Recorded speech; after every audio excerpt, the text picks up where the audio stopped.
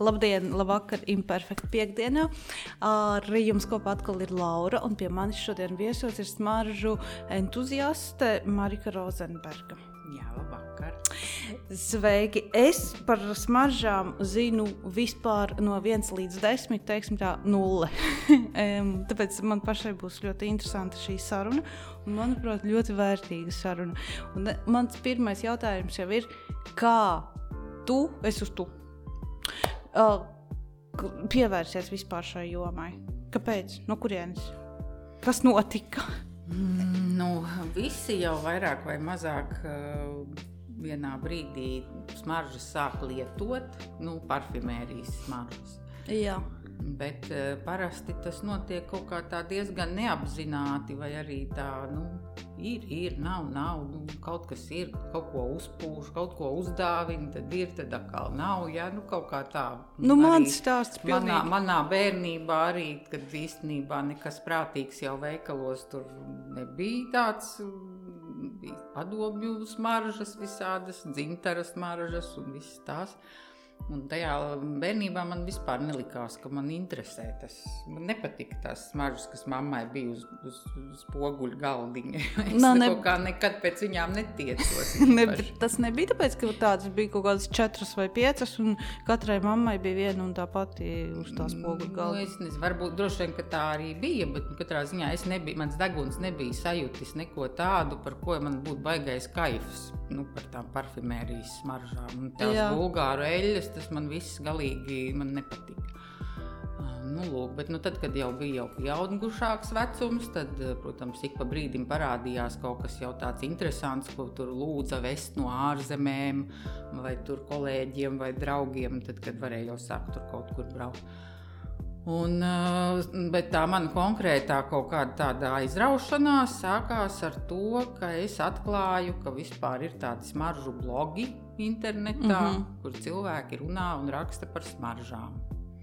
Bet ko viņi runā? Viņi viens otram tā kā meklē tādus līdzdomātājus? Es atklāju tādu blogu, ko raksta viena amerikāņu smaržu fane, smaržu mīle. Un tad pārsvarā ir tā, ka kāds uzraksta tādu, viņi uzraksta, piemēram, savu recenziju pa kādām smaržām, un tad pārējie visi metās komentēt. Un viens saka, nē, man tā neliekās, un otrs atkal piekrīt, un tad viņi sāk savā starpā tur kaut ko darīt un runāt. Ja, bet tas interesantākais jau ir tas, ka visas tās smaržas, par kurām viņi tur runāja un diskutēja, tas bija viss kaut kas tāds, par ko man vispār nebija neko tādu nebija dzirdējusi par tādām, jo tās visas bija tās augtās nišas kategorijas smaržas, kas Latvijā, kā izrādījās, pēc tam vienā veikaliņā bija, bet es to nezināju, ka tāds ir. Tas ir kuri gadi? Tas ir tieši pirms 10 gadiem. 2011. Gadā es kaut ko tur apņājos pa internetu, vienkārši tur meklēju kaut ko par Hermes smaržām. Jā. Un atradu, ka ir tāds blogs, un tur var uzzināt daudz ko, arī par parfimēriem, tiksim, es līdz tam vispār kaut kā nedomāju par to, ka katrai smaržai ir autors, vajadzētu tā būt vismaz pārsvarā.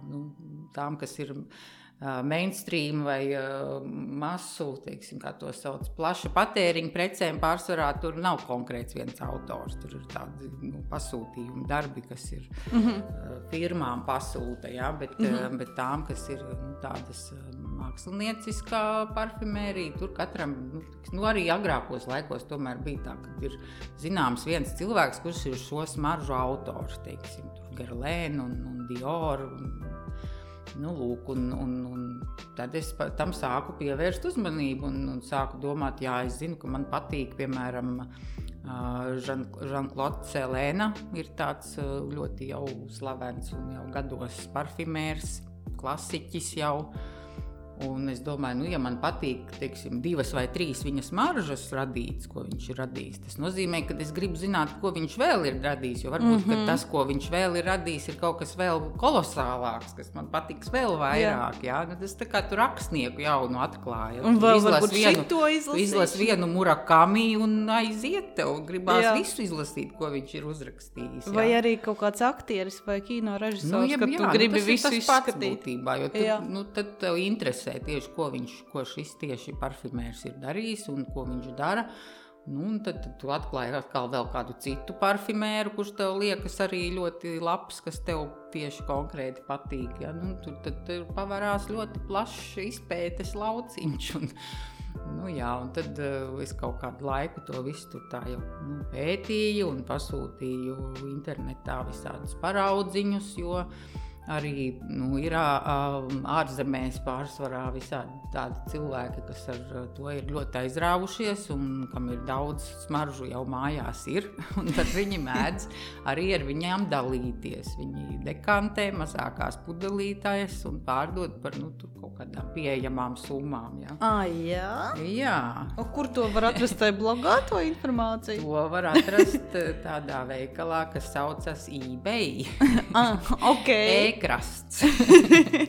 Tur tas viss notiek, un, protams, ir arī daudz citi, bet tie, kas pārdod mazās pudelītes, jau tie apmēram tur visi.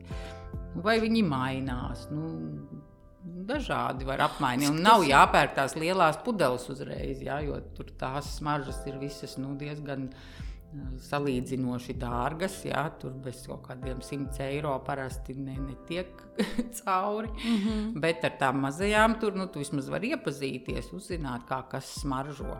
Bet ir tā, ka es atrodu, pieņemsim, savu smaržu, atrastu to savu smaržu. Kas tev patīk vislabāk, tādā ziņā?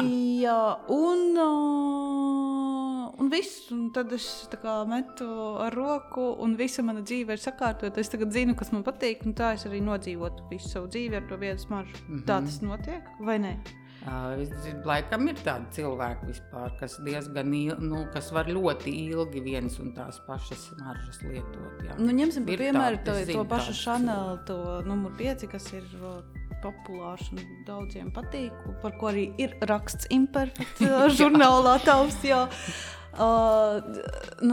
Es daudzus sievietes zinu, kuras, es jau viņu satieku un es jau jūtu, ka viņa jau smaržo pēc šī te aromāta. Viss un citādāk, es viņu pat nevaru iedomāties, ka viņa citādāk varētu smaržot. Tas tā interesanti.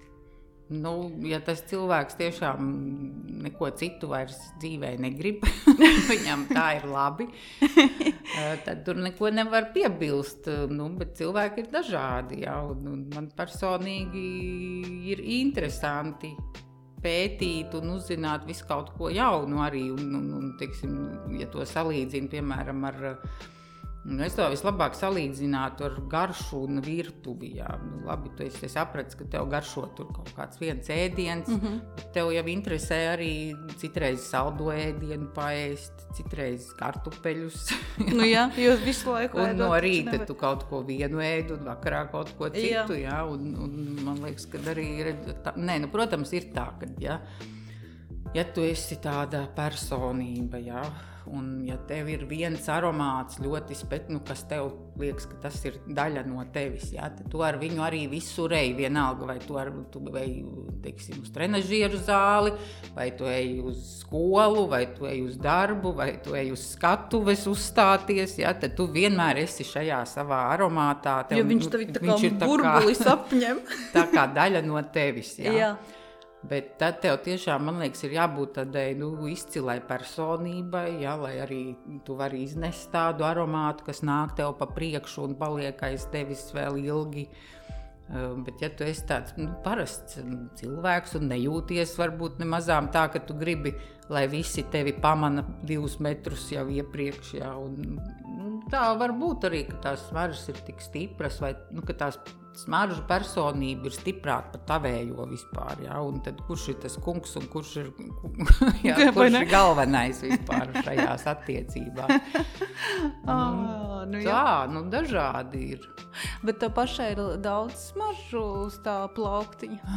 Man ir tā, ka man ir ļoti daudz mazās pudelītes, jo es visu laiku kaut ko izmēģinu jaunu, un vienmēr ir kaut kas nāk klāt jauns, un tad es viņus visu laiku mēģinu. Un līdz ar to tādas... es esmu sākusi arī tomēr iegādāties tās smaržas, ko es saprotu, kad viņām kad nepāries tā viņu aktualitāte manā dzīvē. Ja? Tad, paiet kaut kāds zināms laiks, līdz es nobriestu tagad pirkt to lielo pudeli. Vai ja es saprotu, ka jau viena pudele ir beigusies, bet ka man viņa kaut kā pietrūks, tad es atkal nopērku to jauno, ja? Un es tomēr arī daudz dalos ar tām smaržām un tajās lekcijās, ko es pirms Covida laikā lasīju, es arī daudz ko tā kā pūtu un rādīju visiem. Līdz ar to tas viss arī kaut kā izbeidzas. Kaut kur izpūšās ārā. Jā. Par lekcijām. Tātad tev ir pirmkārt tāda kā mājas lapa, tā ir... ir tas bloks, kas saucas Seko degunam. Feel the nose? Nē, man ir vairāki kanāli. Tas pirmais bloks, ko es sāku rakstīt 2013. gadā, saucās Seko degunam. Jā. Tas ir mazliet man tā kā uzkāries, jo kaut kā man liekas, ka es esmu visu jau tur pateikusi lielā mērā, un tad es pārgāju vairāk tā kā uz Instagramu, kurš saucas Follow the Nose. Follow, nevis. Jā, bet ar Z, ar burtu The Nose. Lūk, un tad tur ir tā kā vieglāk, tur nav tā jāieguldās tik ļoti, jo tomēr, tad, kad tu raksti blogā to vienu to rakstu, tas tāpat kā žurnālam vienu slēju uzrakstīt, tas tomēr tev gribas, lai tas ir tāds pabeigts kaut kāds tāds raksts, ja, kas nav vienkārši tā atnāca, uzmet 2 teikumus un prom. Ja. Līdz ar to tur tas ieguldījums tomēr diezgan tāds liels, un ja tu nepaspēji uz tā viļņa, kad tev gribas visiem pateikt, ja, pēc tam vairs liekas, ko es rakstīšu, kam tas interesē.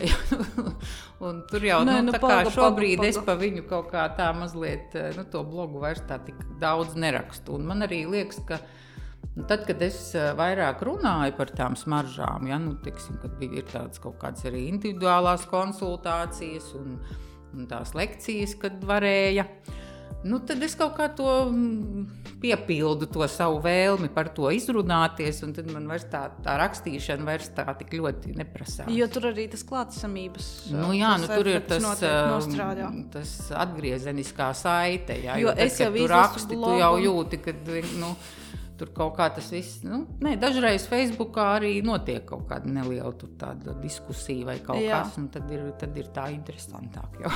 Es tur šodien pasārčoju pa blogu, es tur daudz ko atklāju, kas man vēl jāizlasa ir. Man nebija laika tik daudz izlasīt. Sarakstīts jau diezgan daudz, tā kā var mierīgi tur ņemties un lasīties. Vai ne? Un iegūt zināšanas. Pa ko ir lekcijas? Piemēram, cilvēkiem, tādiem entuziastiem, vai tas ir jau kaut kāds tāds... Nē, tas ir jebkuram tas ir cilvēkiem, kuriem liekas, ka viņiem tas varētu interesēt. Jā. Par konkrētu tēmu? Ir dažādi. Parasti ir tāda viena ievada lekcija, kur es vispār izstāstu un parādu kaut kādas, 11 smaržas, kas varētu mēģināt kaut kā mazliet nojaukt to jūsu līdzšinējo priekšstatu par to, kas vispār ir smaržas un kā smaržas smaržo. Jā. Jo daudziem cilvēkiem, piemēram, ir tas pats iespējas, ka, parfimērijas smaržas, tas ir, Chanel No. 5, piemēram, ja, tā smaržo smaržas. Mūsdienās tas jau viss ir tik ļoti attīstījies un mainījies, ka īstenībā smaržas var smaržot gan pēc lauku pirts, gan pēc pļautas zāles, gan pēc, asfalta, ja, tur viss tās iespējas, kā parfimēri tagad mūsdienās izpaužas, tas ir ļoti, ļoti plašas. Ja. Līdz ar to šādās lekcijās, kur es stāstu par, vispār par to, kas ir šī jaunā veida alternatīvā tāda, kā teikt, parfimērija, un tad reizēm es arī sadalu viņus vairāk tā kā ka katrs tas vakars ir veltīts atsevišķām smaržu grupām, teiksim, nošu grupām, ja, teiksim, rozēm tikai, vai tiem baltajiem ziediem, vai vetivērijai, vai ādai, dažādiem tiem veidiem vai notīm, kādi akordiem, kādi var būt smaržās. Un tad to visu var sēdēt, jauki pavadīt vakaru, kaut ko uzzināt jaunu, un katrā ziņā, tas ir... Es, protams, nevaru atbildēt arī uz pilnīgi kaut kādiem visiem jautājumiem tādā ziņā, ka es neesmu parfimērs, jā. Ja man sāks prasīt ļoti konkrēti cik pilienus par vielām, kas ir jāpievieno, un tas ir viss ļoti plašs arī lauks, ja, veidi, kā smaržas tiek mūsdienās ražotas, tas ir atkal bišķiņ jau cits līmenis, bet es kā jau citreiz mēdzu teikt, ka tas ir tā kā vīnzinis. Apmēram, es tieši domāju, es tagad klausos, un man ir kaut kādas līdzīgas asociācijas. Ir kaut kas līdzīgs, man arī šķiet, ka tas ir kaut kas līdzīgs, jo vīnzinis pats vīnus pārsvarā varbūt kāds arī sāk arī viņus taisīt pats vīnus, bet principā viņi pārzina to lauku, ja, viņi var ieteikt. Tu gribi tagad, tev būs kāzas, piemēram, ja tu gribētu, lai tev paliek atmiņā šis notikums saistīts ar kādu konkrētu aromātu, kas man tajās kāzās būs, ja, un tad es vienmēr atcerēšos, ka tas bija tik jauki un patīkami un interesanti un emocionāli, ja, jo smaržas arī ļoti saistās ar emocijām. Līdz ar to arī tas viss, kā tu uztver kaut kādu aromātu, ja, tas parasti kaut kā tomēr saistās ar visu to, ko tu jau līdz šim esi savā dzīvē vispār uztvērus kādas smaržas. Ja. Bet arī, piemēram, kaut ko es pasmaržoju, un man pilnīgi atnāk atpakaļ konkrēts gads, varbūt posms dzīvē vai kaut kas tāds, kas atsits atpakaļ. Jā, spēcīgi. Tas ir ļoti spēcīgi. Bet varbūt arī kaut kas tāds negluži patīkams, kaut kas tāds varbūt pat nepatīkams. Tas tā interesanti. Tas atkarīgs no tā, kas tev tajā brīdī notika, kad tev bija šis tieši aromāts. Piemēram, es lasīju, ka slavenais mākslinieks Warhols, piemēram, viņš arī bija kāds raksts uz tām smaržām, un viņam bija tāda pat sistēma izstrādāta, ka viņš katru jaunu aromātu viņš lieto nēsā valkā 3 mēnešus. Tad viņš viņu noliek skapī un iegādājas citas smaržas. Bet tad, kad viņš grib atcerēties kaut ko konkrētu, kas, piemēram, notika tajā laikā, ja, tad viņš paņem šo smaržu, kas ir tajā laikā, kad viņš viņus lietoja, viņš uzreiz var atcerēties konkrētus notikumus. Man liekas, tas tāds interesants paņēmiens. Jā, bet ir svarīgi arī kaut kāds tāds, nezinu, kaut kādi tādi sensitīvāki cilvēki vairāk uztver tās smaržas, citiem varbūt ir pavisam vienalga, un cits vispār bez tās smaržas var staigāt apkārt, un tā kā nav tik svarīgi. Kā tas ir atkarīgs? Tas ir arī no kaut kādām tādām maņām, ka ir izteiktāk kaut kāda vispār tāda, es pat nevaru nosaukt. Kaut kāds tāds, ka tu vairāk tā kā izjūti varbūt to pasauli, varbūt caur tīri smaržu, tad tev tā smarža arī tā kā nostrādā vairāk. Vispār es agrāk par to daudz tā nedomāju, bet es izlasīju nesen tādu vienu grāmatu, tā kā psihoterapeite, tādu dāņu vienu, kas bija rakstījusi par to, kā īpaši jūtīgiem cilvēkiem vispār dzīvot pasaulē. Kad es viņu izlasīju, tad es saprotu, vai tad visi cilvēki tādi nav? Un tad es domāju, tad ir tomēr dažādi cilvēki. Ir tādi, kas ļoti uztver jūtīgi visu, teiksim, skaņas, tādu gaismu varbūt, un tāpat smaržas, un visu, kas tā kā varbūt vairāk ielaiž sevī to visu. Un tur varbūt kaut kādi tādi introverti, kas... Es pat nezinu, vai tur droši vien jau līdz autismam var aizrunāties un visu kaut kam tādam, bet acīm redzot, ka ir kaut kāda atšķirīga tomēr tie cilvēki mazliet, ja. Un ir cilvēki, protams, kas vispār nejūt smaržas, tas ir kaut kāds tāds fenomens. kaut kas tur nav riktīgi. Turbūt ir deguna dobuma iekaišums kaut kāds tur. Visādi tādi ir, un var arī uzkrist tev šī liga. Ceru, ka man nekad tas negadīsies, ja, ka tu pēkšņi pēc kaut kādas slimošanas nejūti. Ne smaržas, ne garšas, tas diezgan traki, man liekas. Bet ir cilvēki, kas vienkārši dzīvo tajā smaržīgajā vidē, kas visiem mums apkārt ir, bet viņi tam nepievērš uzmanību. Kamēr viņi, viņi it kā jūt, bet viņiem tas tā iziet cauri un viņiem nepaliek, nav par to jādomā. Jā. Bet tad, kad tu sāc vairāk tieši pētīt to visu, tad tu sāc sajust pilnīgi visu. Jā? Tur kaut kas tur pagāja garām, vai tur kaut kāda svece smaržo, vai, protams, tur... Es jau jūtu caur durvīm, kad mazgā kāpņu telpā. Tev jau ir deguns uz Jā, es kaut kā tam ļoti pievēršu arvien vairāk. Jā. Protams, ir arī tie cilvēki, kuriem ir alerģijas pret kaut kādām sastāvdaļām. To nevar izslēgt, tā ir. Man pašai gadījās vienreiz ieiet vienā veikaliņā nelielā, kur bija ļoti svece ilgi dedzināta tāda ar smaržvielām. Un es tikai paspēju pateikt pāris vārdus, un man vienkārši sākās šausmīgs klepus. Un tā, kad vienkārši saprotu, ka nevar parunāt neko. Un es kaut ko vēl paspēju tur izdarīt un skrēju ārā vienkārši pa durvīm, jo es sapratu, ka nav labi kaut kas tajā vietā, jā. Jā. Tā kā, var, protams, būt tā, ka ir kaut kādas reakcijas pret kaut kādām smaržvielām, ķīmiskām vai kādām dažādām.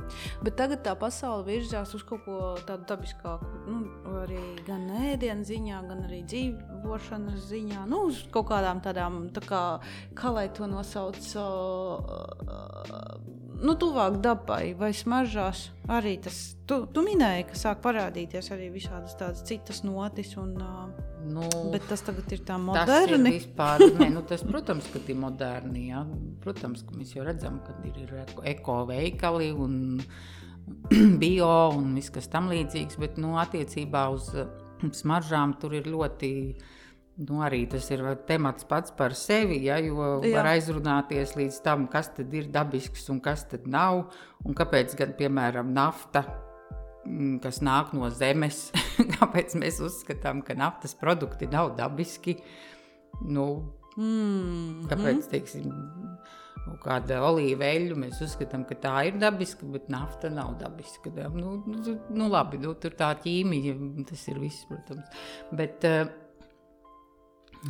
Ir, protams, īpaši es esmu pamanījusi, ka Amerikā ir ļoti populāri mazie amatnieku smaržu brendi, kas, piemēram, uz eļas bāzes taisa visas tās smaržas. Jā, vai, tā kā cilvēki vispār tam sāk pievērst uzmanību un lasīt, teiksim, pārsvarā jau agrāk vienkārši tu izlasi smaržu nosaukumu un viss, bet tagad sāk lasīt cilvēki, kas tur ir rakstīts uz paciņas, jā, kas tur, un tad sāk interesēties, ko tas nozīmē, kas tur ir rakstīts. Vai ne, jo viens jau ir izlasīt, otrs ir saprast, kas tur ir rakstīts. Lūk, un tad attiecīgi, protams, izplatās dažādi mīti arī, un tomēr gribas, lai tev, tu domā, būs labāk, ja būs dabiskas smaržas, bet... Ir cilvēki, kuriem tieši par dabiskām vielām ir alerģija. Ja? Kad sāk ziedēt visi tie ziedputekšņi, viss tā jau ir daba, pret ko mums ir tā alerģija. Nevis. Līdz ar to tur viss ir ļoti tā sapiņķerējies. Tā kā, ja cilvēkam ir tiešām tā problēma, ka viņam kaut kas nepatīk, tad viņam ir vērts iedziļināties tiešām un saprast, kas ir tās vielas, pret ko viņam ir tās alerģijas, jo tās parasti, tas nevis parasti, bet tāds likums, ka uz smaržu kastītēm tās vielas, kas ir norādītas, tas nav viss tas, kas tajās smaržās ir iekšā, bet tās ir tās vielas, kurām ir jābūt norādītām, jo pret tām cilvēkiem var būt izteikt kaut kāda alerģiska reakcija. Nu, nebūtu jau forši smaržģināties un, nezinu, staigāt tāds uztūcis visu laiku vai kā ir bijuši dažādi gadījumi. Man nē, bet es zinu, ka ir cilvēki, kuriem ir kaut kādas.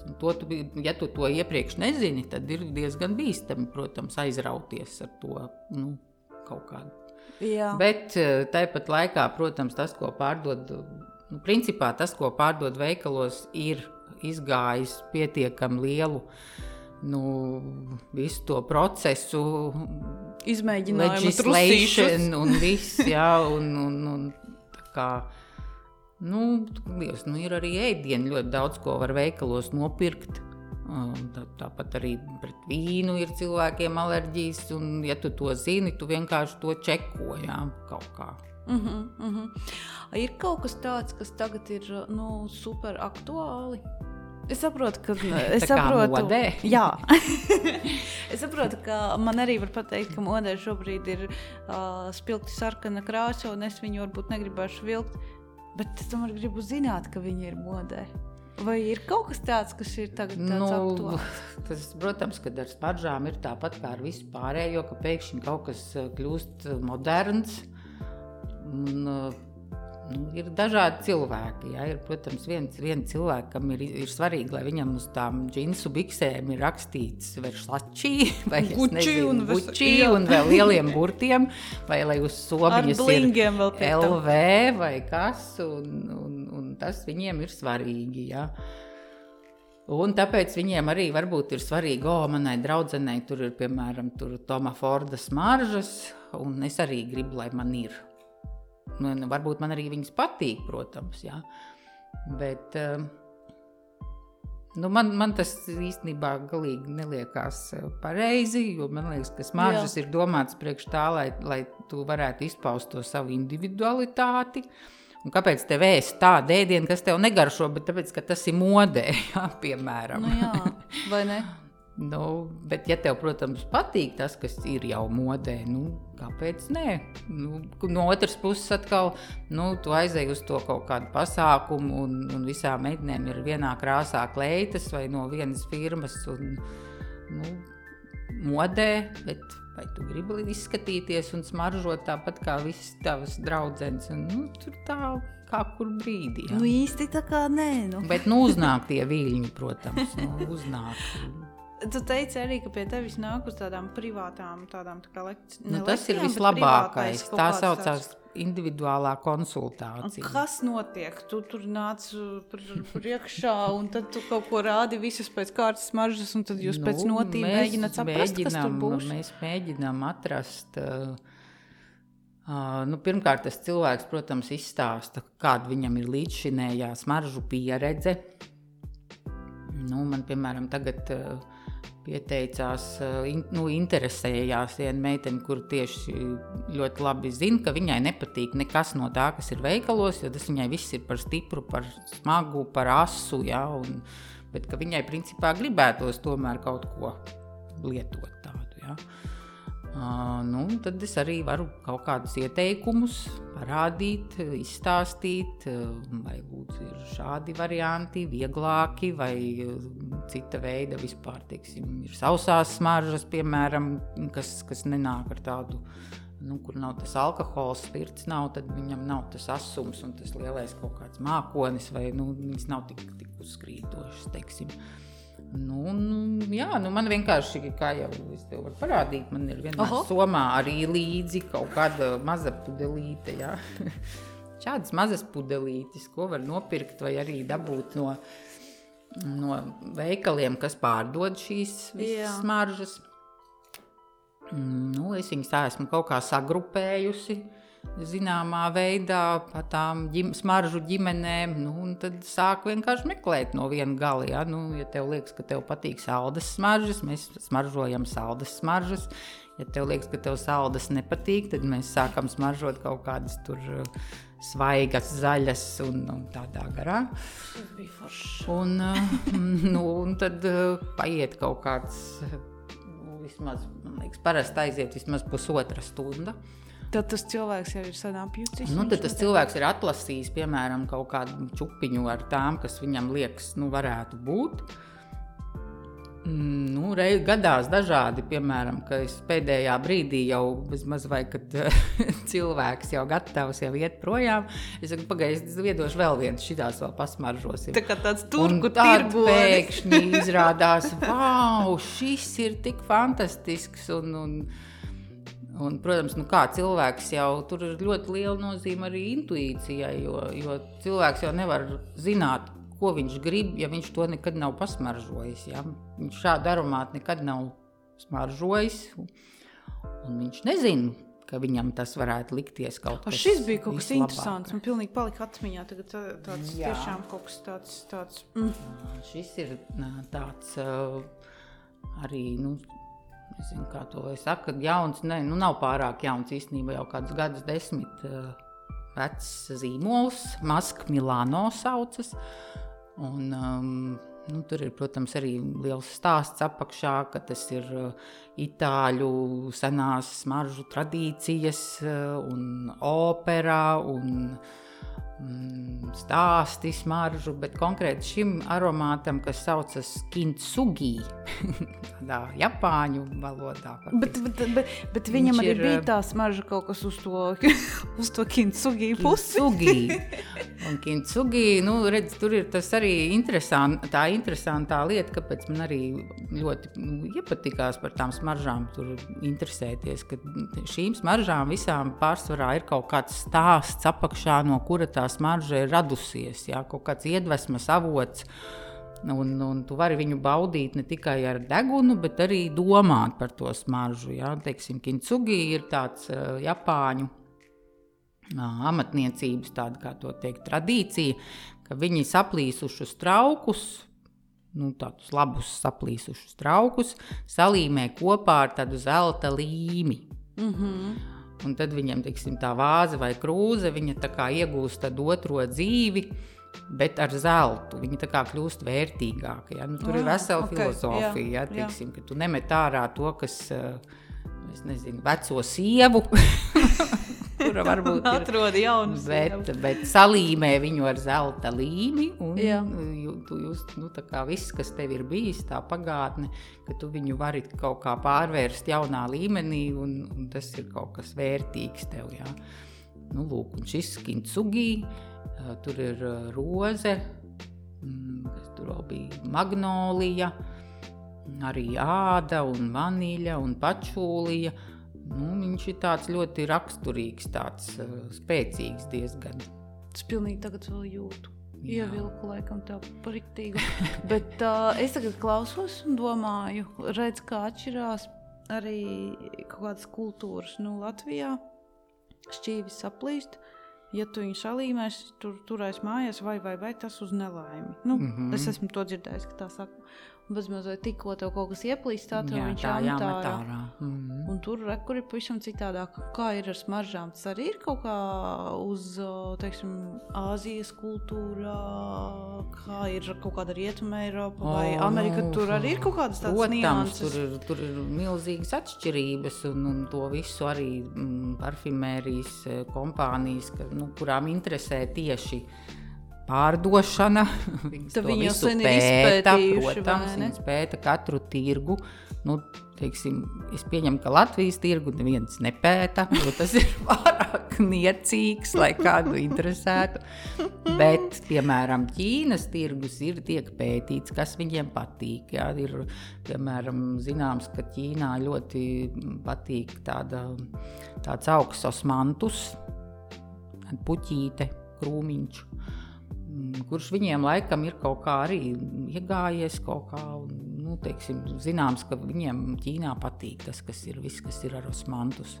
Vai, piemēram, es nezinu, Japānā es lasīju, ka esot no kaut kādām no seniem laikiem, aizseniem laikiem, kad kaut kādas geišas un kas, es nezinu, kādos nolūkos droši vien kaut kādā aromaterapijas vai kaut kādā aizsardzības veidā viņi nēsāja ķēdītē, kaklā vai striķītī eliksīru. Tādu bumbulīti, metāla, teiksim, tādu, kā to nosaukt, man angļu vārdu nāk prātā tikai pendanti visādi, jā, teiksim, tādu jā. kareklīti, kurā, piemēram, ir kampars iekšā. Jā.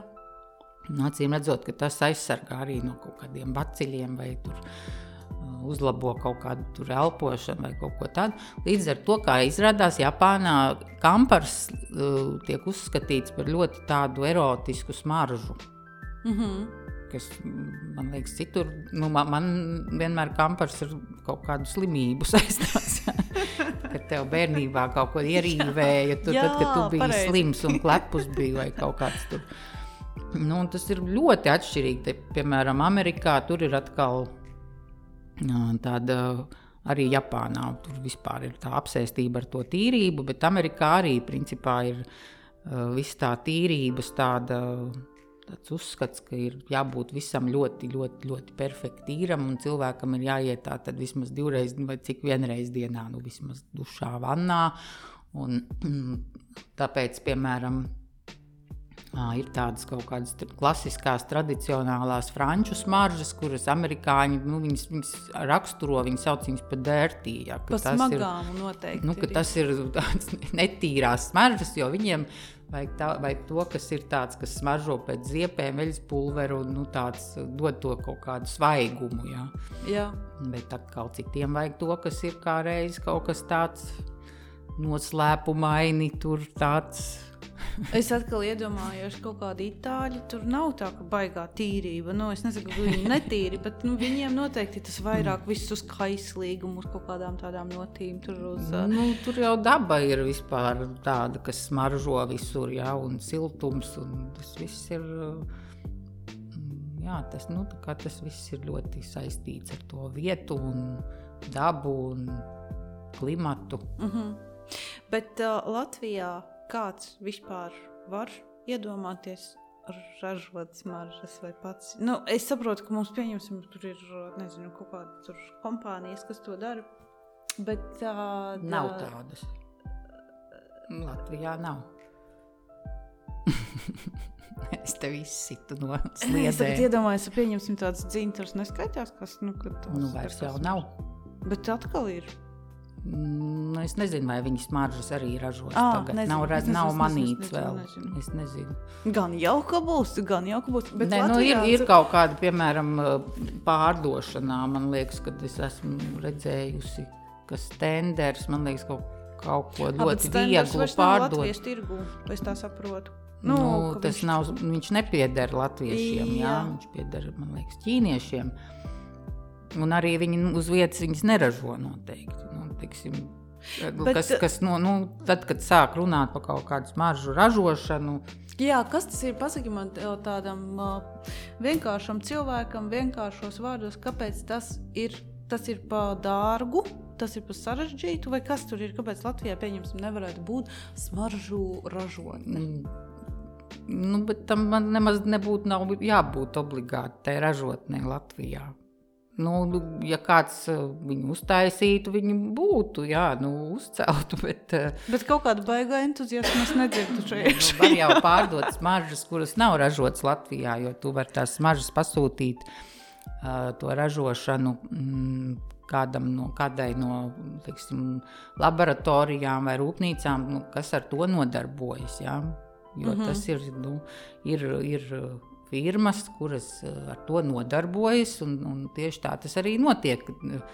Tas, protams, ir viss, kā lai saka, tas atkarīgs no tā, vai tu gribi, piemēram, taisīt tādu zīmolu, kurā būs smaržas, kas tiks ražotas 1000 eksemplāru, un tu pārdos viņas visās pasaules valstīs. Un visi viņas pirks. Vai arī tu, piemēram, tikpat labi var uztaisīt savu zīmolu un taisīt smaržas tādos ļoti nelielās porcijās, un to tu var arī mājās pati mierīgi darīt, jā. Nopietni? Ja tu gribēsi tagad to visu, protams, ka viss ir iespējams. Tur nav kaut kāda, es nezinu, tur nav jābūt kaut kādai baigākajai tehnoloģijai, kā es viņu, bet es tiešām tev ir kaut kas jāizlasa, jāiemācās, vislabāk, protams, ja tu izēji kādus ļoti dārgus kursus Francijā vai citās kaut kādās ir ar pret tas būtu tik skaisti. Jā. Es arī par to esmu daudz domājusi, un jau varbūt kādreiz tāda iespēja radīsies, bet tas ir viss ļoti dārgi. Teiksim, principā, ja tev ir par to interese un tu gribi kļūt par šo parfimēru, tu vienkārši sāc lasīt un interesēties par to. Ir jau arī internetā daudz ko var izlasīt, un tagad jau arī var online arī apgūt, tev atsūta, piemēram, to komplektu ar visu, kas tev ir jāizsmaržo, dod uzdevumus, Ir cilvēki, kas arī šādā veidā, arī Latvijā patiesībā ir daži cilvēki, kas to ir izmācījušies un tādos nelielos apjomos ar to nodarbojas. Vienkārši viņi nav izveidojuši kaut kādu milzīgu zīmolu un tā, es nezinu, īstenībā pie jums bija viena meitene no Madaras, Nebija? Pie mums bija viens kurs vai lekcija vai kaut kāds. Bija viena meitene, kas ir mācījusies Francijā, man liekas, viņa Madarā tagad strādā. Pie mums viņa nebija. Bija klase viena imperfektā, varbūt jau pirms varbūt kaut kāda gada. Varbūt pirms kaut kādiem 2, bet varbūt gadiem. Varbūt, jā. Bet, redz, ir jau arī tas, ka tas cilvēks, kas, piemēram, izmācās par parfimēru, ja viņš vienkārši grib izmācīties par parfimēru, tas nebūtu nenozīmē, ka viņam ļaus uzreiz, piemēram, taisīt smaržas, jo lielākā daļa parfimēru, kam ir profesija parfimērs, viņi strādā pie dažādu citu produktu iesmaržināšanas, kas ir viss, sākot ar, matu lakas, dušas želejas, būtībā viss ir, visam, ko mēs lietojam, tiek pievienot smaržu kaut kādu kompozīcija, krēmiem, pūderiem, visam. Ārprāts, te mēs jau tādu paveram Pandoras laidu, jo tas man arī bija kā jautājums, tu saki, kur var interesēties par smaržām, un tad tu viņas sajūti un visādas nianses, bet tad jau atverās, kur viss ziepes, tur šķidrās ziepes, es nezinu, tur veļas pulveris arī ir ar smaržu, un ārprāt, tad taču ir vesela pasaule. Podamazgājamais līdzeklis. Un kā es esmu dzirdējusi, ka parfimēri par šo, smējās tādā ziņā, ka, piemēram, pirms cik kaut kādiem tur 20 gadiem iznāk jauna smarža, piemēram, bija liels tāda revolūcija, kad bija Calvin Klein CK1, kas bija tāds kaut kas jauns un tāds uniseks un svaigs, un kaut kas tur bija tāds īpašs, kas agrāk nebija bijis. Un tad atnāk tagad, paiet 20 gadi, un tagad būtībā gan veļas pulveris smaržo pēc CK1, bet tad, kad... Nopietni par to? Šī formula vienkārši kļūst populāra, visi grib, lai viss smaržo pēc šīs smaržas, bet tad, kad arī tavs, podamazgājamais līdzeklis jau smaržo pēc šīs kompozīcijas, tad vairs atpakaļ ceļa nav būtībā, jo tu negribi vairs smaržoties ar tādu smaržu, kas smaržo tāpat kā tavs kaut kāds poda līdzeklis. Man ir jautājums par dizainu. Cik tas ir atkal tāds svarīgs? Teiksim par smaržu pudelīšu dizainu. Vai, tas taču arī ir viens no tādiem noteikumiem, ka man šausmīgi patīk, kāds izskatās. Izskatās viens iekšā, pavisam cits saturs, kā tas tagad savienojas, vai arī saturs patīk, izskats nevisai, tai pudelītei, un tad tas tāds, ko darīt? Tāpēc ir zīmola veidotāji, un ir visādi radošie direktori, un kuratori, un protams, ka ir tas viss saistīts, bet... Pārsvarā, cik es esmu pamanījusi tās jaunā tipa smaržas, alternatīvā parfimērija, nišas parfimērija, mākslinieciskā, kā mēs viņu saucam, viņi ļoti daudzi zīmoli uzsver to, ka svarīgākais ir tas, kas ir iekšā. Ir, piemēram, tādi, kas vispār, pārsvarā tās pudelītes ir kaut kādas ļoti vienkāršas, minimalistisks dizains, arī tāpēc, ka tas ir domāts tā kā gan vīriešiem, gan sievietēm. Nav nekādi baigi atribūti kaut kādi tur. Un ir pat tādi zīmoli bijuši, vai pat jau vēl ir, kas negrib dot smaržai nosaukumu. Nekādu, viņi negrib vispār uzspiest kaut kādu savu tur to asociāciju. Jā. Viņi saka, tas ir tā kā mākslas darbs, lūdzu, tu pats smaržo, osti, un tu vari izdomāt, ar ko tev šis asociējās. Jā. Bet, protams, tu vari izvēlēties, tu vari arī tieši otrādi, tu izdomā kaut kādu savam zīmolam ļoti spēcīgu kaut kādu vizuālo konceptu, piemēram, jā. Un uztais visu to vizuālo ļoti stipru un spēcīgu, jā, un interesantu. Un attiecīgi tad tās smaržas, kaut kā viņām ir kaut kā jāpielāgojās, lai tas viss kaut kā kopā ietu, jā. Tas ir ļoti viss, protams, interesanti un aizraujoši. Zīmolu radīšana, jā, un, protams, ka arī tas noformējums ļoti ietekmē, un arī par to noteikti var studēt un mācīties, jā.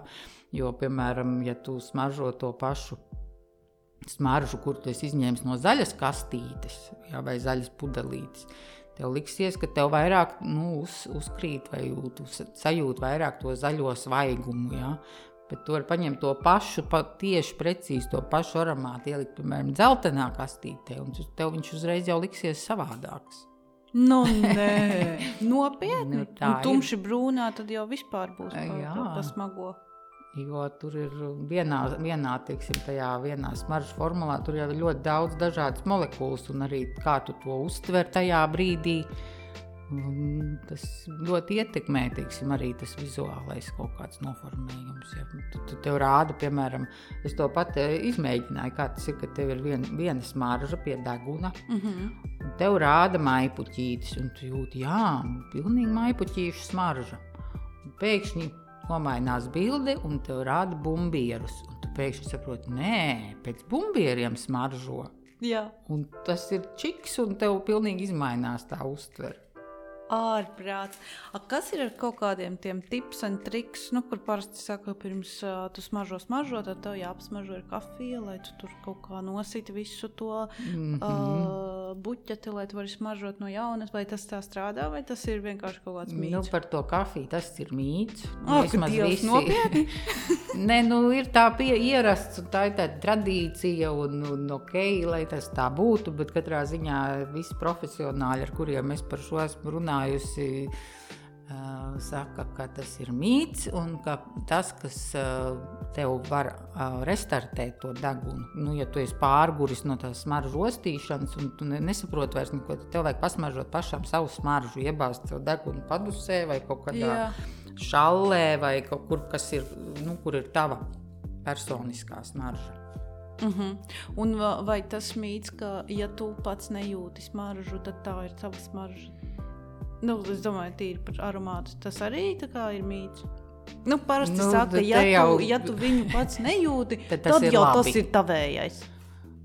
Tā nav? Nē, es tā pilnīgi nepiekrītu un nesaprotu, jo es nesaprotu, kāds prieks ir staigāt ar smaržu, kuru tu nejūti. Es tieši to pašu domāju, baigā jēga. Tāda jēga no tā nav. Pie tam ir piemēram tādas molekulas, ko es arī reizēm neuztveru. Reizēm ir bijušas veikalos arī, ka tu uzpūti to smaržu un tu saproti, ka neko nejūti. Nekā tur nav, it kā. Un cits cilvēks jūt, bet es nejūtu. Bet tas, kad pierod deguns, tas jau kaut cits jautājums. Jo, protams, ka tu pierod arī pie visa, tev tas sajūtu orgāni, viņi pierod gan pie skaņas, ja tev tur pirmajā dienā tev brauks garām vilciens, tu viņu visu laiku dzirdēsi, otrajā jau mazāk, pēc gada tev būs pofīgi, vai tev brauc vilciens gar logu, tu viņu vairs nedzirdēsi, ja. Tāpat arī ar smaržu, ja tev ir varbūt pirmajā dienā jauns aromāts, un tad tu viņu kādu laiku jūti, pēc tam jau tu tā pierodi, kad tev jau viņš tā vairs, tas ir tā, bet tāpēc arī, man liekas, ir forši, ja tu pamaini. Ja tev ir viens, teiksim, kaut kas no rīta, viens vakarā, viens priekš darba, otrs priekš iziešanas, un kad tev ir vairāki tie instrumenti, ar kuriem tu kaut kā spēlējies, un tad viņi tev arī neapnīk, un tu viņus, man liekas, vari vairāk tā kā izbaudīt. Bet ja es uzpūšu to pašu smaržu un pieņemsim tu uzpūt, un varbūt kaut kā mana ķermeņa smarža sajaucoties ar to konkrēto smaržu, pavisam citādāk var smaržot nekā tava ķermeņa smarža sajaucoties? Var, principā var, bet tas ir vairāk...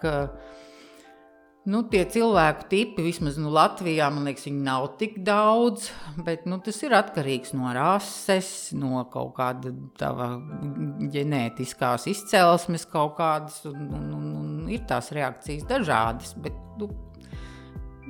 tas ir atkarīgs arī no tavas kaut kādas tā ādas sausuma, vai tu esi, es nezinu, teiksim, ajurvēdā noteikti tur sauktu visas tās došas, jā, bet tu esi vata, pita vai kapka, jā, tad līdz ar to tev arī savādāk, tur teiksim, aromaterapijā tur noteikti tas viss ir pa plauktiņiem salikts, bet, es domāju, ka man ar tevi diez vai ļoti atšķirtos. Jā. Tāpēc, ka mēs gaišmatainas abas esam. Jā, abas baltās sievietes. Jā, teiksim. Otrs jautājums ir, vai mums patiktu, teiksim, vienas un tās pašas smaržas. Tas gan diez vai, bet vai viņas uz mums baigi izmainītos, par to es neesmu pārliecināta. Bet ir, pieņemsim, bija arī kaut kāds viens aromāts, ko es uzpūtu vienai savai draudzenei, man likās, ka viņai varētu patikt. Bet tad... uz viņas patiešām tas aromāts kaut kā ieguva tādu asu smaržu, kamēr uz manis viņš bija ļoti tāds salds un patīkams. Jā. Tas, ko es... Faks nāk. Tas, ko es pati priekš sevis izsecināju, ka viņai bija, piemēram, senči vai puse ģimenes bija no Armēnijas, jā. Viņai viss tas viņu māti un kaut kāds pilnīgi varbūt cits kaut kāds tas gēns varbūt, jā. Es nezinu, bet var tā būt, ka ir pilnīgi tā reakcija smaržo savādāk vienkārši uz tā cilvēku. Bet tu šitā strādājot jau gadiem ar smaržām, ar cilvēkiem, tu jau kaut kā redzi varbūt kaut kādus tipus, kaut ko, ka, kur šis nāk, šitam jau varētu tur tādas un tādas notis patikt, vai šis jau tur vairāk izskatās, ka viņam varētu rūgtākas smaržas patikt, šitam vēl kaut kādas. Nē, kas varētu patikt, to grūti pateikt. Es varu pateikt, kas man liekas, kas tev, teiksim, varētu piestāvēt, vai, Jā. Nē, varbūt, ka varētu arī kaut kā ar dedukcijas metodēm kaut kādā izsecināt, kas tev varētu patikt, bet, protams, ka tas stils arī kā tu ģērbies vai ne, kas tu vispār esi, un, es, protams, varu tev ieteikt kaut ko, kas man šķiet, piemēram, jā, bet būtībā svarīgākais jau ir, kas tevi visvairāk uzrunā, kuras smaržas, jā, kuras tev ir tās, kas tev dod kaut kādu enerģiju, vai kas tev uzreiz uzlabo noskaņojumu. Citreiz varbūt, ka tā nav tāda smarža, kas ļoti saskana ar tavu kaut kādu raksturu, jā, bet tev viņu vajag vienkārši, tā kā kaut kādam spēkam, vai es nezinu, vienreiz kaut vai mēnesī ar viņām sasmaržoties un tad iziet ielās, jā. Vai uz kaut kādu tikšanos. Jā, kur tev vajag tur, es nezinu, tur biznesa pasaulē kaut kādu, viņu kā bruņas lieto vai kaut kādu tādu. Tas viss ir baigi interesanti, protams, un ja tu atklāji, ka tev ir, šāds ierocis mājās priekš tādām reizēm un šāds priekš tādām, protams, ir viens kaut kāds, varbūt, kas tev nomierina, ar ko tev liekas, ka tagad vakars un jau kā pie miera, un tad kaut kāds tāds komforta, kaut kāds aromāts, jā. Dažādi. Kaut ko var atrast. Es tagad nepateikšu vairs nosaukumu, bet pirms kaut kādiem pāris gadiem es biju, vai man uzdāvināja, vai kaut kas bija tāds tā kā ar tādu meža to aromātu, kaut kas izteikts.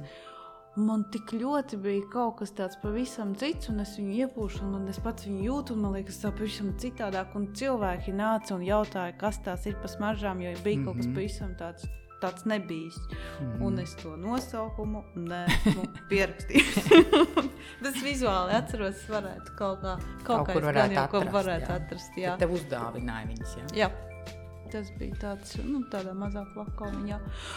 Bet tu ar smaržu, tas ir tavs tāds pamatnodarbošanās, vai tas ir tavs tāds hobija līmeņa kaut kas, vai kā tas notiek? Ja sākumā tas, protams, bija tikai hobijs. Jā. Tad, kad sākās viss tās tomēr kaut kādas vairāk vai mazāk interesantu lekcijas, par to, protams, ir jāmaksā, par to var arī kaut ko nopelnīt. No otras puses, protams, šajā var ieguldīt ļoti daudz naudas, ko es nedaru.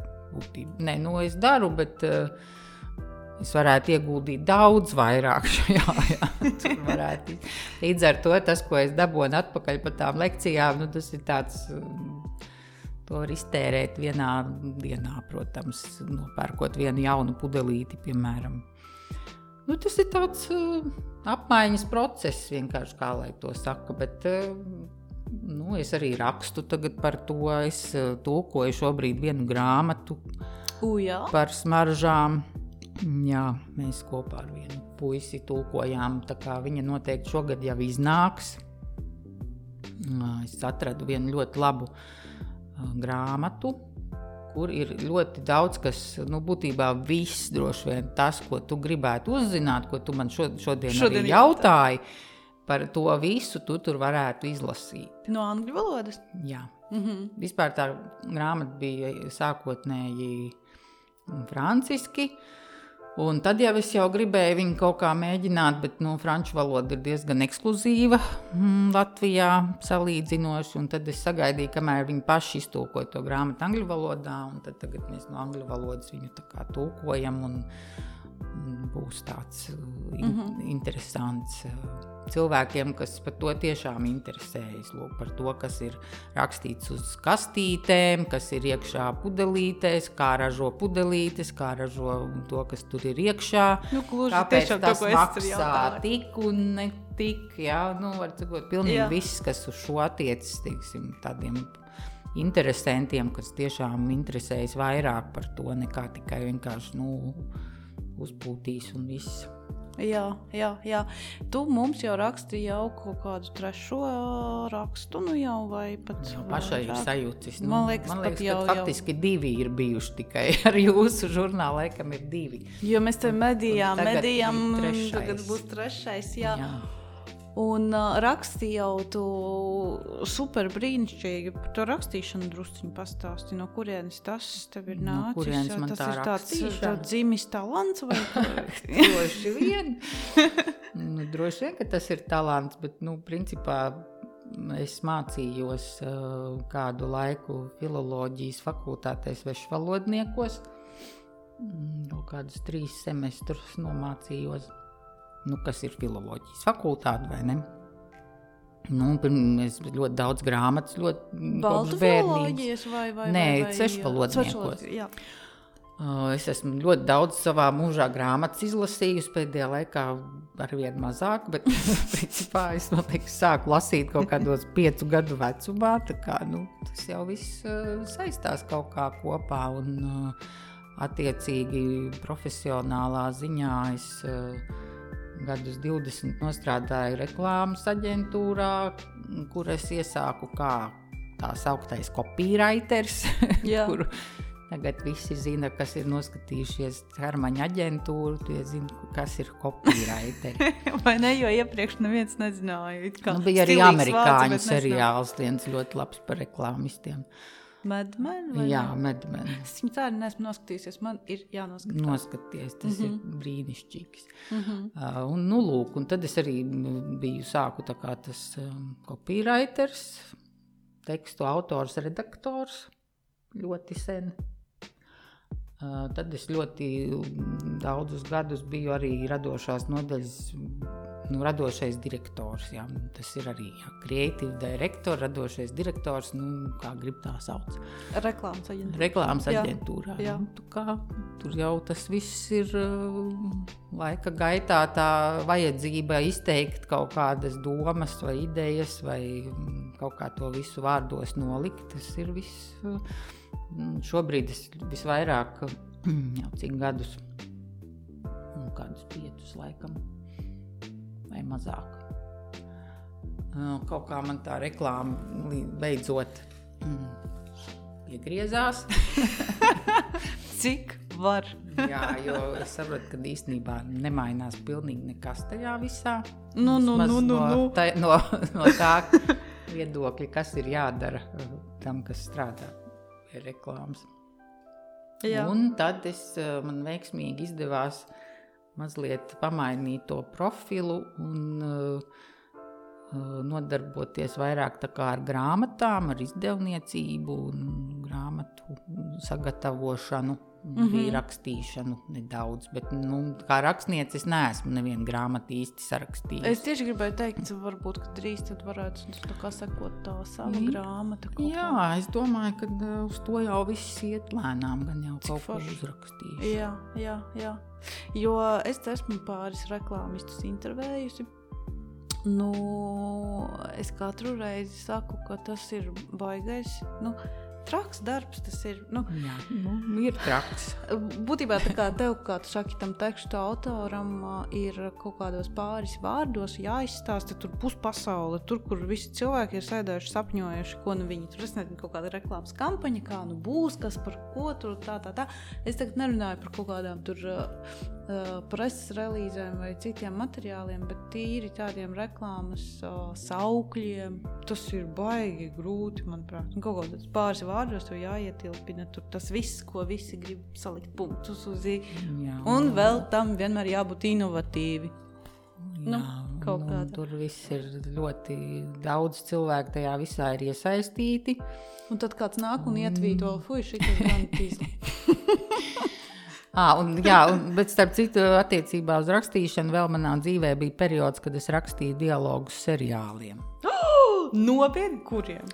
Sākās ar Neprāta cenu, Jā. Pēc tam beidzās ar Ugunsgrēku. Kā tas notiek? Es nekad neesmu runājis ar cilvēku, kurš būtu rakstījis seriāliem dialogus. Pieņemsim, tev ir režisors, kurš izstāsta ideju un tad kaut kāds scenārijs. Tur ir vesela komanda. Principā es nezinu, kā tas notiek citur. Šajā gadījumā, kur strādāju es, bija pēc labākajiem, man liekas, rietumu paraugiem principā, kur ir gan režisors, gan divi scenāristi, kas sarakstā epizožu plānu katrai sērijai, kur ir uzrakstīts, kas notiek. Būtībā jebkurā filmā, vai tas ir seriāls vai kas, galvenais ir tas, kas notiek, nevis tas, ko runā. Jo bieži vien tas, ko runā, vispār ir kaut kas pilnīgi cits nekā tas, ko tu gribi vai tas, ko tu dari. Ārpēc tas ir sarežģīti. Tu jau maskējies, vai ne? Lūk, un tad tiek uzrakstīti šie plāni un epizodes, un tad šos scenāristi nosūta tiem, kas raksta dialogus. Tā kā tas bija seriāls, kas gāja gaisā katru darbdienas vakaru, tad mēs bijām, man liekas, kaut kādi 3 vai reizēm 4 cilvēki, kas katrs saņem savu sēriju un šo visu atritina. Pieņemsim Ugunsgrēku. Laura un saka to un to, un tas viss tiek uzrakstīts kā lūdziņa.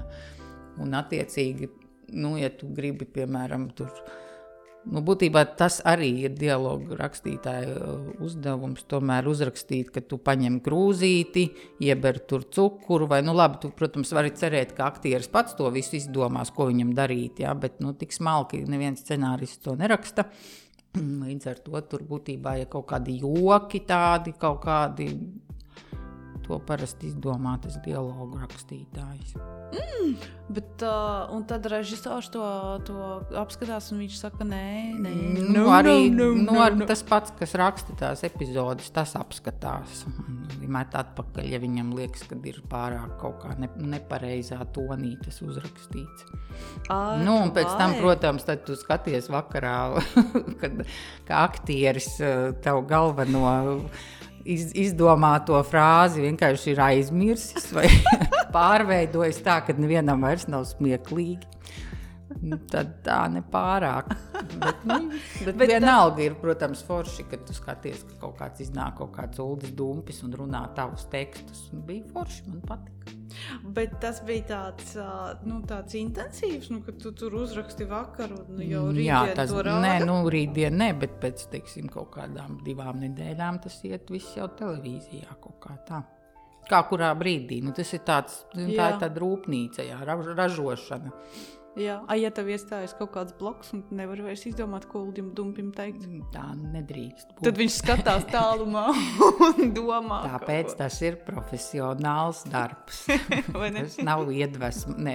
Protams, arī iedvesma tur, bet tev ir vienkārši jāzina savi instrumenti, kā to iedvesmu dabūt, kurā vietā, kurā laikā un kuram tur, protams, ir, bet tas ir bišķiņ vieglāk nekā, ja tev ir reklāmas aģentūrā bloks. Tad gan tiešām ir tā kā, jo tur ir tie visi deadline un tas viss ir, Es tikko atcerējos, kad kaut kādi tie ārzemju seriāli, kurus tulkoja, kaut kā tur 90-tajos, kad tie, kādi tur tie visi bija, es nezinu, tagad nevis vienkārši Marijas, bet visi tie pārējie. Un viņiem parasti bija tā ienākt telpā iekšā, tur kaut kāds tur Marija, Leona. Es domāju, tiem, kas rakstīja tos dialogus, nebija ko teikt, viņi vienkārši tā kā Marija, Leona. Tur ir svarīgi arī, lai katru reizi, kad cilvēks no jauna ieslēdz televizoru un nav redzējis iepriekšējās sērijas, lai viņš saprot, kādas ir mūsu attiecības, vai tu esi mana sieva, vai mīļākā, vai jūs tagad tā kā dusmīgi, vai jau nē? Tad tas kaut kā reizēm ir jāiepina. Baigi interesanti. Meitiņa. Es domāju, neviens īpaši dzīvē visu laiku neatkārto. Mīļo meitiņu, aizēj tur tagad uztais kafiju. Bet seriālā tā vajag reizēm pateikt, lai gadījumā tu nepārproti, ja tu neesi redzējis iepriekšējās sērijas. Jā. Tu teici, ka vajag atrast kaut kādus brīžus, kur tu atrodi iedvesmu vai kaut kur tu atrodi iedvesmu? Kas ir, vai kur es tu vispār saņemies? Pie tā šobrīd ļoti strādāju. Šī visa apkārt notiekošā dēļ vai vispār? Es vispār kaut kā sapratu, ka man vienā brīdī ir par daudz kaut kā dzīve pārvērtusies par tādu pienākumu virkni. Un tikko tev kaut kas kļūst par pienākumu, tā iedvesma tur vispār negrib vairs parādīties. Tāpēc es arī, piemēram, to savu blogu, es nespiežu vairs sevi šobrīd rakstīt, jo es zinu, ka ja es sāku sev spiest kaut ko darīt, tad es to vairs negribēšu pilnīgi noteikti darīt. Tāpēc es domāju, ja nav, tad nav iztiksim pagaidām. Katram cilvēkam tas ir savādāk, un tev ir vienkārši tas jāatrod, kurā vietā mājā, piemēram, vai tev vajag divānā vai virtuvē. Vispār vienu laiku, kad es dzīvoju Jūrmalā Slokā, man bija ļoti daudz jābrauc vilcienā. Tas man strādāja vienkārši burvīgi. Kaut arī man nekad nepatika mājās braukt, bet no rīta vilcienā braucot stundu, es izdomāju pilnīgi visu, ko vajag priekš reklāmām un visu kaut ko. Bet, kaut kas tur labi darbojās tajā kustībā, vai tajā, ka tev mainās tās ainavas vai kas, un tu atslēdz kaut kādu vienu daļu tām smadzenēm. Un tad aiziet, vienkārši tev iekrīt prātā viss kaut kas pats no sevis. Tā kā. Tas ir tas, ko man vajag. Es tagad izklausīšos kā blondīna pilnīgākā, bet man goda vārds pie friziera. Es eju pie friziera, man līdzi ir dators. Man pieņemsim sakrāsotos matus, un tad ir jāgaida tur kaut kāda stunda, ja kamēr tas viss tur notiek. Un es tās stundas laikā es izdaru, manuprāt, tik daudz darbus, tāpēc, ka es koncentrējos. Ko tad es... Tev nekas cits nav ko darīt. Neviens tur man tur nerunā, neviens tur neko, tur nekas nenotiek. Un tas man jau ir tā kā tāds ieradums, man jau friziera zina, viņa tā, kur tavs dīvāniņš sēdi dari. Ļoti patīk kaut kādā citā vidē.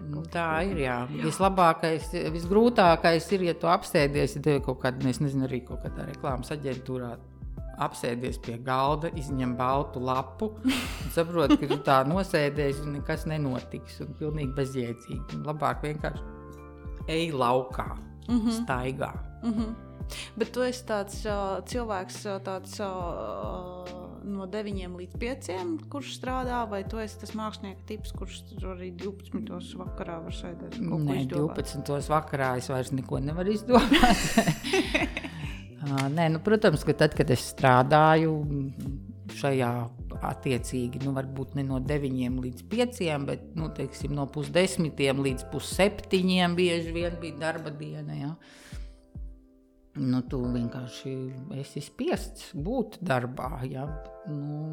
Attiecībā uz mani tur puse no tās dienas aizgāja vienkārši kaut kā tur mocoties un bumbulējot vai tur dzerot kafiju vai tur, es domāju tādā ziņā šī Covid krīze kaut ko maina tādā ziņā, ka cilvēkam nav, varbūt, cilvēki sāk saprast to, ka kāpēc man būt darbā, ir īpaši tādos darbos, kur tev ir viss process pārsvarā notiek galvā, jā. Kāpēc man būt tajā vietā? Vai arī, kāpēc? Nevajadzīgi, jā. Kāpēc, lai es nevarētu iziet, pastaigāt 3 pa dienu?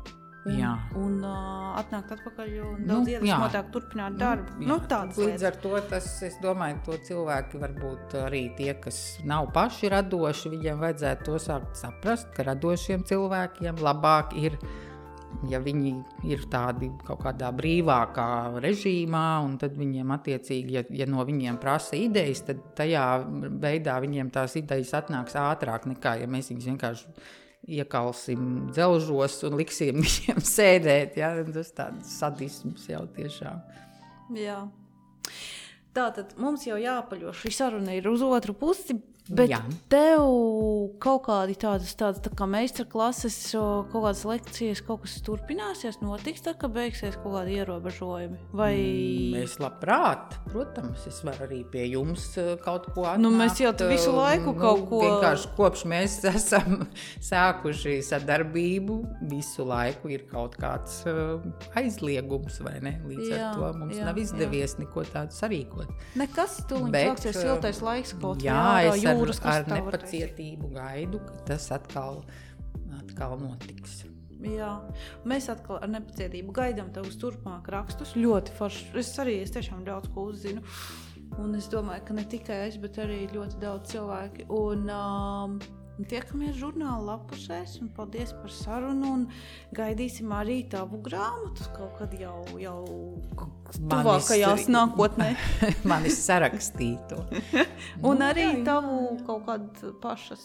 Es starp citu vēl gribu noreklamēt vienu projektu. Aiziet. Jā, mēs sākam reklamēt, jāreklamēt. Ļoti mazliet bažīgi es to daru. Jo tas projekts būs gatavs, domājams, pēc nedēļas, bet tas ir diezgan drīz. Es esmu kopā ar izdevniecību Aminori izveidojusi tādu brīnišķīgu dāvanu ziemas nogurdinātajiem cilvēkiem. Tā ir tāda maza grāmatiņa, latviešu dzejnieku smaržu dzejas izlase.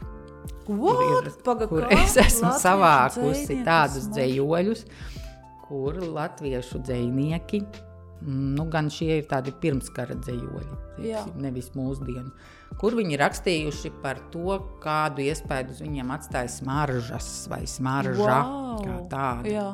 Jā. Un šis ir tāda maza grāmatiņa, kur būs tikai dzejoļi par smaržām. Cik forši. Nākamā nedēļa tad jau, ja? Nākamā nedēļa man sola, ka būs gatava. Un varēs iegādāties labākajos Latvijas grāmatveikalos. Lūdzu, mīļie draugi. Es tev noteikti atnesīšu un parādīšu vai uzdāvināšu. Superīgi. Super! Un ir daudz cilvēku, kas ir rakstījuši par smaržām? Kā izrādās dzejnieki, kuri vispār visu uztver arī ļoti jūtīgi, viņiem arī smaržas ir svarīgas. Un tiešām ir, teiksim, Aleksandram Čakam vispār ir gandrīz katrā dzejolī vārds smarža pieminēts kaut kādā sakarā. Viņam ir ļoti skaisti, un tāpat Eriks Ādamsons, un arī pat Rainis, un tiešām ļoti skaisti. Un procentuāli vīrieši un sievietes kaut kādas tur... Tajā laikā vispār, man liekas, bija vīriešu procents vairāk, dzejnieku jā. vidū bija lielāks, bet ir arī Aspazīja un Skujiņa. Bet, kas jocīgi, tiešām es arī meklēju tieši tās sieviešu dzejas, un viņām bija mazāk par šo tieši tēmu. Kareivīgās latviešu sievietes. Es nezinu, kāpēc. Vispār, labi, tas ir cits temats atkal, ja, bet tas, ka parfimēri kopš sākta gala ir bijuši vīrieši vairāk, ja. Protams, tagad mums ir sieviešu līdztiesība un lalala. Un, protams, ir arī bijuši tādi gadījumi, kad parfimērs ir vīrietis, bet viņa galvenā asistente, laboranti ir sieviete, kas īstenībā varbūt visu izdarījusi, ja, galveno labāko darbu. Bet tur ir kaut kā jocīgi, jo, teiksim, Latvijā mēs parasti, ja runā ar vīriešiem par smaržām, tad kaut kā viņi tā jūtās nedroši, un ka viņi īsti neko nezin, un gandrīz vai tā, ka meitene ved puisi pirkt viņam smaržas, ja? Bet patiesībā vīriešiem ir ļoti smalki deguni, un reizēm tāpēc arī tieši viņi neiet uz tiem veikaliem, tāpēc, ka tur ir pārāk viņu smalkajai tai uztverei, pārāk asas tās smaržas vai kaut kādas, tas, kas viņiem nepatīk. Tā kā, es negribu apgalvot, ka vīriešiem ir labāk deguni, bet viņiem ir, un viņi tiešām jūt daudz ļoti smalki. Jā. Vienkārši viņiem reizēm nepatīk tas, kas ir veikalā, un tad viņi saka, es vispār neko nelietoju, man smaržas nepatīk, un aizverās, jā, bet reizēm var atrast arī kaut ko, kas tiešām patīk. Man kaitina, ka vienmēr tie vīrieši ir visur labāk. Tā kā smaržās, kur vīrieši, dizaineri vīrieši, tur kaut kādas rakstnieki labāki vīrieši. Viņi pieķerās, vairs jau viņi tā nav, tā nav. Tagad jau mēs jau izejam tomēr kaut kā tajā arēnā arī. Vai arī jāpiekrīt tam viedoklim, ka vīrietis, ja viņš pieķerās kaut kādai lietai, tad viņš tā kā koncentrēs un tad viņš iet uz to, un tāpēc viņš tur sasniedz daudz labāk nekā sievietes tur pa visām malām kaut kur. Tas viņai patīk, šis viņai patīk, tāpēc viņa mazāk veiksmīga kaut kādā jomā varbūt beigās ir. Bet mūsdienās tas ir sanāk, tas bija sanāk, tas tagad vairs nav. Jā, tas ir dažādi iemesli vēsturiski. Jā. Paldies par sarunu. Un tiekamies žurnāla lapusēs, tiekamies mazās grāmatiņas lapusēs. Cerams arī vakarā smaržīgajā. Un smaržīgajā vakarā. Es domāju, ka nevis tā jau baigi kaut kādi, jo izskatās, ka pavasaris nāk lieliem soļiem un ierobežojumi samazināsies. Un gan cerams. Jau varēsim kaut ko sadomāt. Jā, labi. Atā visiem!